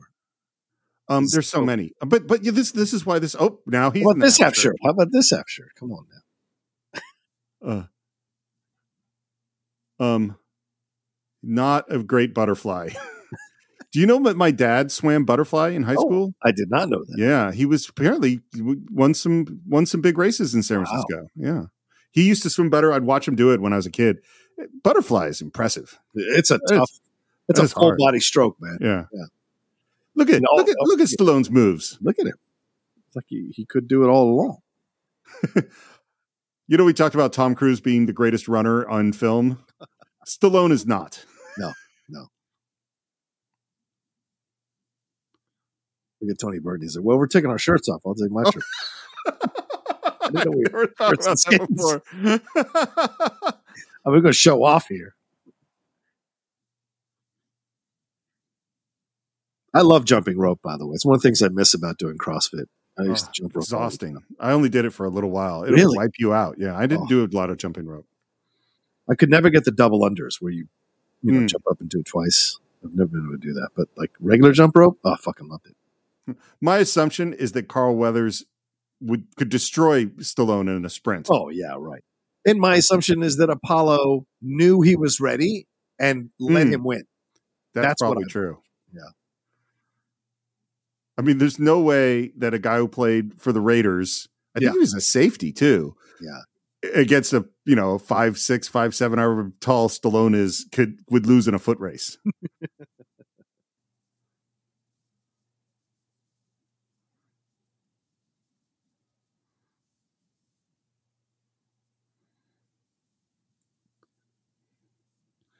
Love it. Yeah.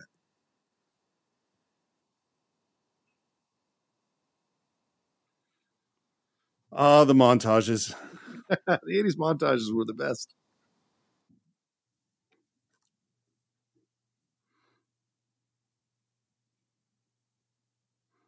You can even see Carl Weathers slowing down. He's not even trying that hard. He isn't.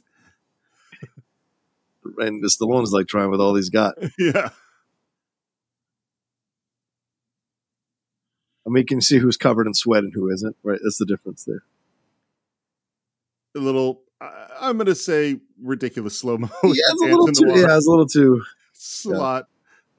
Shouldn't have done it in slow motion, this one, I don't think. I mean, but this is the 80s in Rocky, Right. Yeah. I really want to show Rocky to my kid. I don't know how he'll respond. Oh, that's a good question. I think that was like the volleyball scene in Top Gun. A little bit. Stu Nahan. Yes, sir.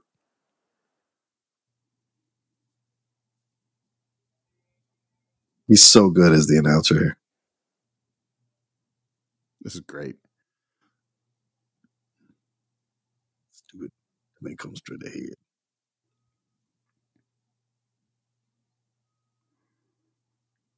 Now, do you think it's a default to the movie that we never saw Clubber training? Or you had to focus on him? I never thought about it before, and because I never thought about it, I don't think it's a problem. Like, you know what I mean? Like, there's a thing about, and I mean that sincerely, is like part of editing and how you put a movie together is going, what do I want to see? Right. What do I need to know about Clubber and his training? You know what I mean? Like, the only thing is like, if he's training hard, which I would want to show him, right? I already know that he trains hard. I don't need to know anything about Clubber at this moment. That's true. That's my feeling. That's a good point. Yeah, because we saw a lot of him training at the beginning of the movie, so we know how he trains.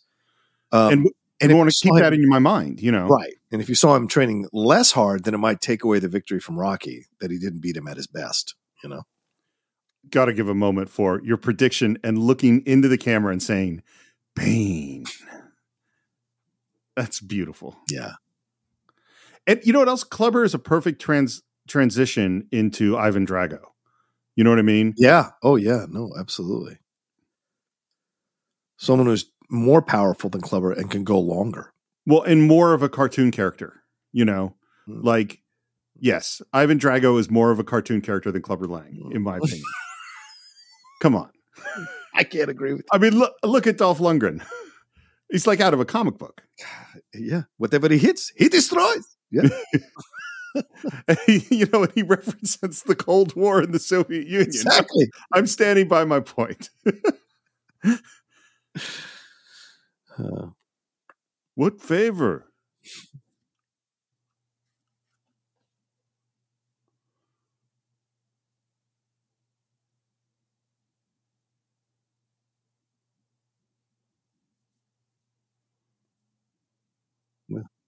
Wow, does Apollo even tolerate Polly a little bit? I mean, yeah.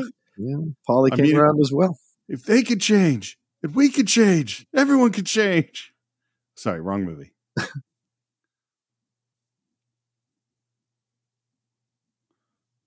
The tautness of his body. This is a weird thing to say. No one said that, okay? No boxing announcer. How can he's wearing a robe? How can you tell his body is taut? Exactly.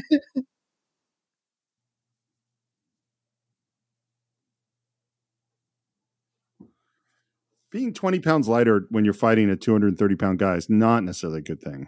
Maybe. Yeah.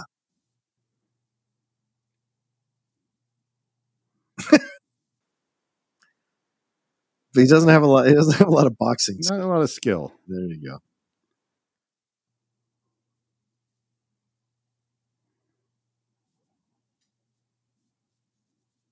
You see the difference, like the light blue. Yeah.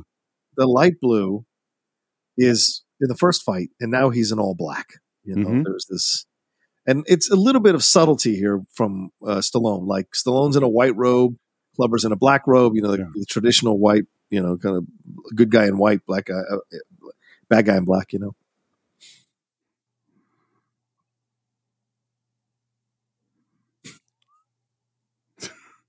Damn.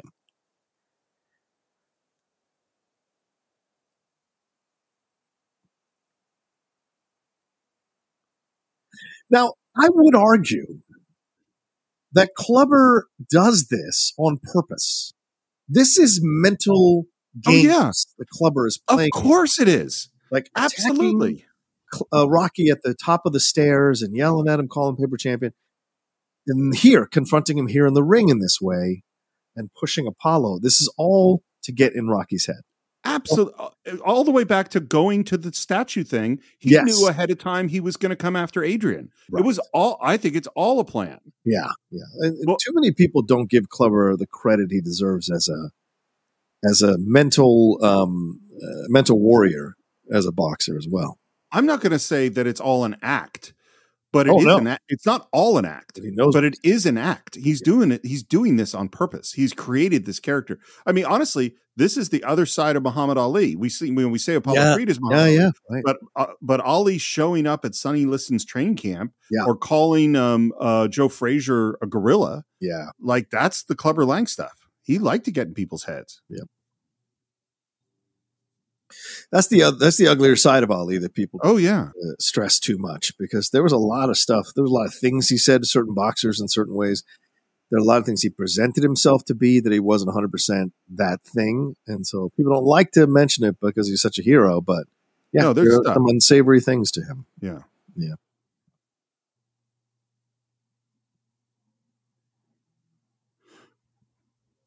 I mean, especially with Frazier, because the Frazier was terrible. Frazier helped him out when the military and the United States turned on him, gave him money. He did all those things, you know. But those 3 fights, those are some of the legendary, bro. Unbelievable. I remember watching The Thrill in Manila with my dad. That was like one of the first boxing fights I ever watched on, closed circuit or whatever. Yeah.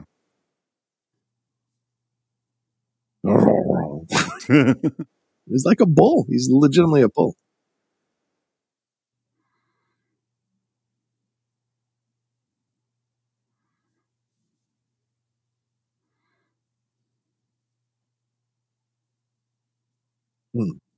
Very similar to how he started the first fight. Well, except he's throwing jabs and straight lefts rather than hooks. Right. Things to keep him at a distance and unsettle his rhythm. Yeah. I don't know how many jabs Rocky has thrown in the previous 2 movies. There's not a lot of them. That's true. Again, the sound design, how he whips around and misses that punch. It sounds like a turbine. Yeah, there's no defense in these films. Defense. Rocky's not about defense. None of the Rocky movies are defense. Well, none of the opponents are either. Floyd Mayweather. No, nobody does. Nobody. It's like, put your hands up. Like, just put your hands in front of your face.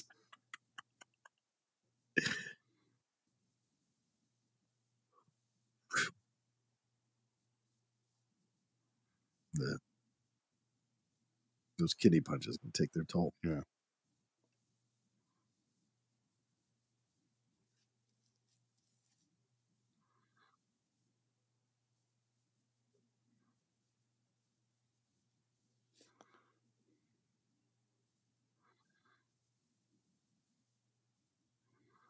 Yeah, it's interesting because you could argue that Creed had to train him to fight like a black fighter to counter a black fighter like Clubber Lang, you know? I mean, I think certainly, well, again, we're about to go into Raging Bull, and the difference between Sugar Ray Robinson and Jake LaMotta, right. You know, is the boxer versus the brawler. Right. I love this. It's so funny because I don't think it was planned out from when he made Rocky. When he made Rocky, he was just making Rocky. But if you think about Yeah. the story of the legendary athlete, you Mhm. know, the first big loss, then toughing it out and winning the second time, then getting just destroyed, learning a new style, then going off to end the Cold War. I mean, this is the perfect story It's true. of the greatest athlete of all time, you know? But again, it has shades in Ali. You know, when Ali got older, the rope-a-dope that he pulled on Foreman, no one saw that coming. Yeah. You know, we covered that documentary. One of the first movies we did was that. It's like our second or third movie. Yeah, when we were kings. And so, how Ali completely changed his style after teasing that he would dance in the ring with Foreman. I wonder if they were thinking about that. I hadn't thought about it until you just said it, but I wonder if Stallone was thinking about that for this. Oh, yeah.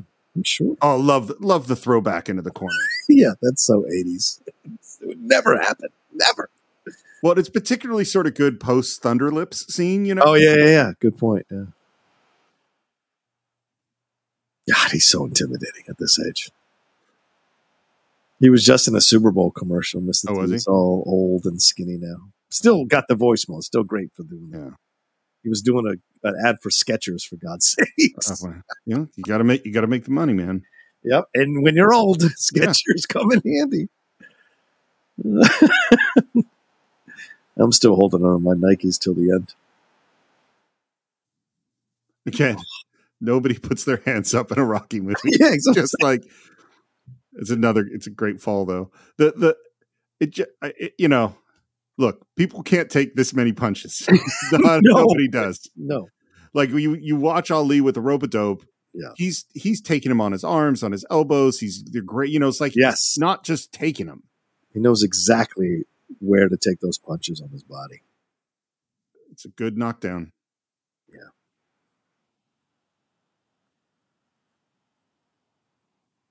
Got a lot of mo.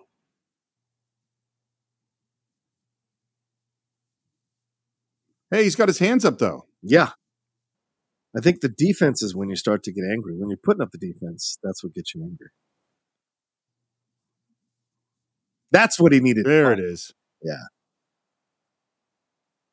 That street kid from Philly. That's what he needed to find again.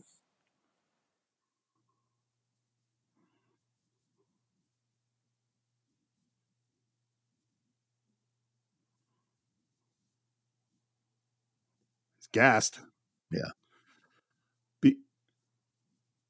When you get gassed, I mean, I've not done serious boxing, but I've done a lot of sparring back in the day. Yeah. When you get gassed, just keeping your hands up. Yeah. And like try, and you suddenly like everything and it's just throwing that hard punch and you're exhausted and you're telegraphing and it's brutal, particularly if you've taken a few shots in the body. Oh yeah.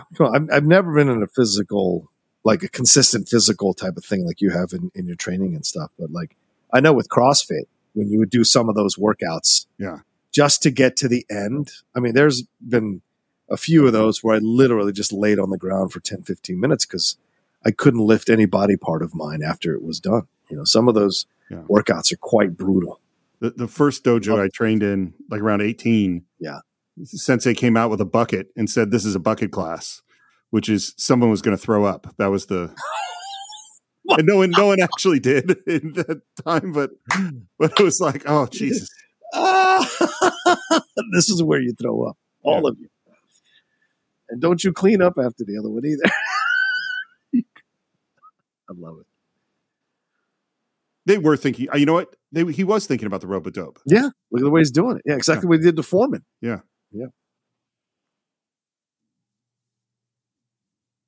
That's a whole thing. Ali was talking to him the whole time, remember? Yep. Yeah.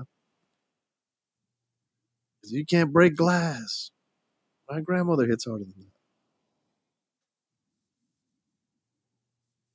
But you notice he's taking all the punches on his hands or arms. Yeah. Actual defense. Yes. This is a great score, too.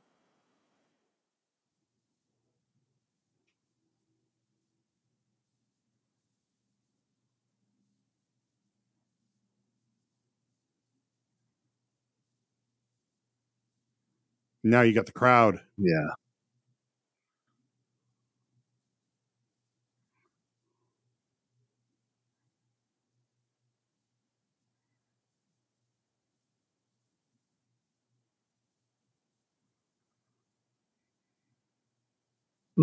Mm.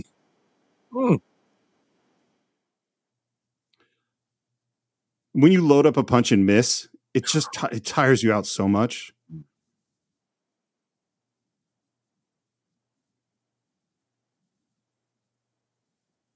I mean, just the sound is like, it sounds like he's exploding concrete with every punch.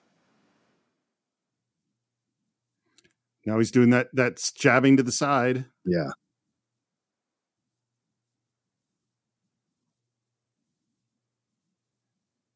Yeah, it doesn't matter how big you are.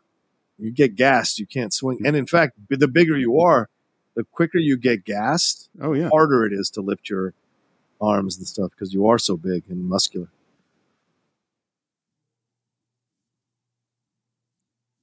That's what my concern is, with The Rock coming back to wrestling for a few matches. I mean, when he fought 10 years ago, he pulled muscles off of his ribs in the fight with John Cena. And now he wants to fight, these other guys who are much more younger and in their prime. And he is, he lifts a lot of weights. He certainly looks great, but, you fear him getting in the ring. There's some serious injuries that can happen. It's funny. I've only know what I know from following you on Twitter, obviously, but it sounds like this is an exciting time. Yeah. To be in pro wrestling right now. Yeah. Oh yeah. 100%. Yeah. That's why I'm considering bringing back the show on my channel because it's like people are talking about it again. It seems to me like a real wrestling moment to me. Yeah. Just from the outside. Yeah. And it's going to get even bigger as we head into WrestleMania and then into next year with Netflix. Yeah.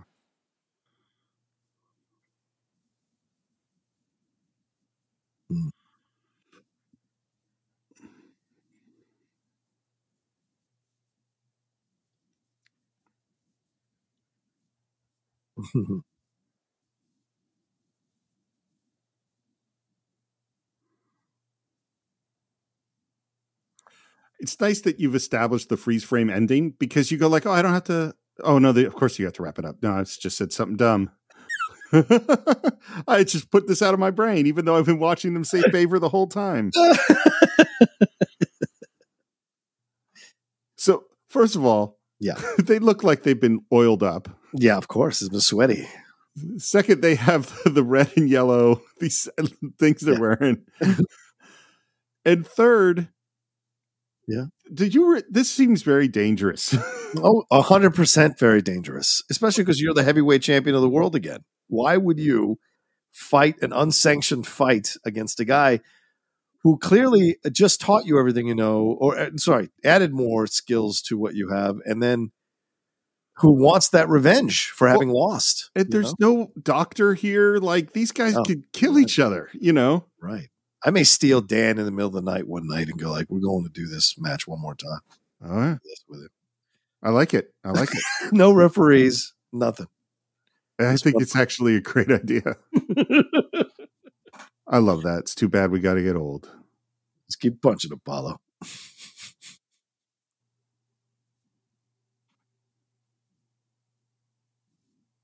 There's such a confidence to his work as Apollo. Such a free-flowing confidence. Oh, yeah. That's so great.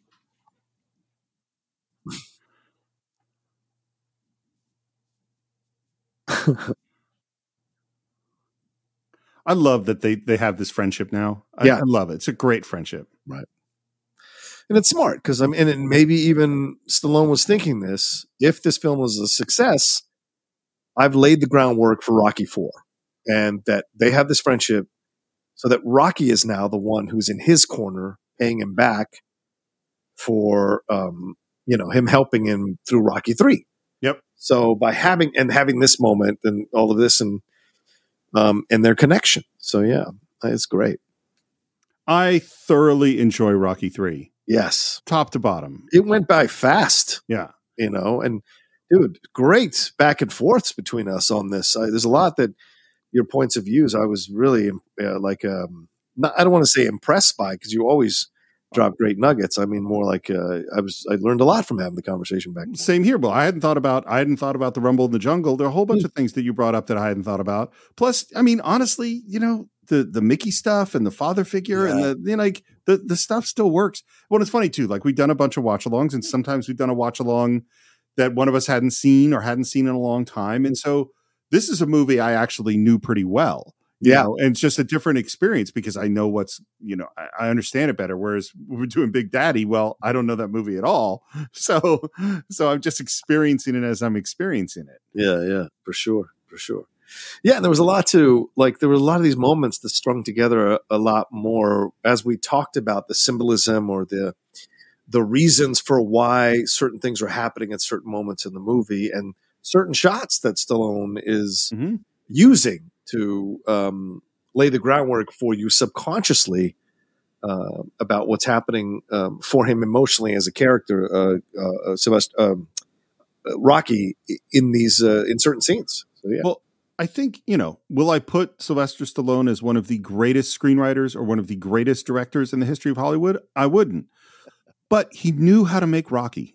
Yes. You know what I mean? Yes. Like this was in his soul. Rocky is deep in his soul. And Rambo too. Like he knew how to do that. He understood. I mean, the way those montages were set up, the way Mickey is set up and his health is set up, the way those fights that were not setups, but the way that stuff was all handled, the relationship with Adrian, Carl Weathers, Apollo's, it all was handled really, really, really well. You know? Yeah. Well, mixing in the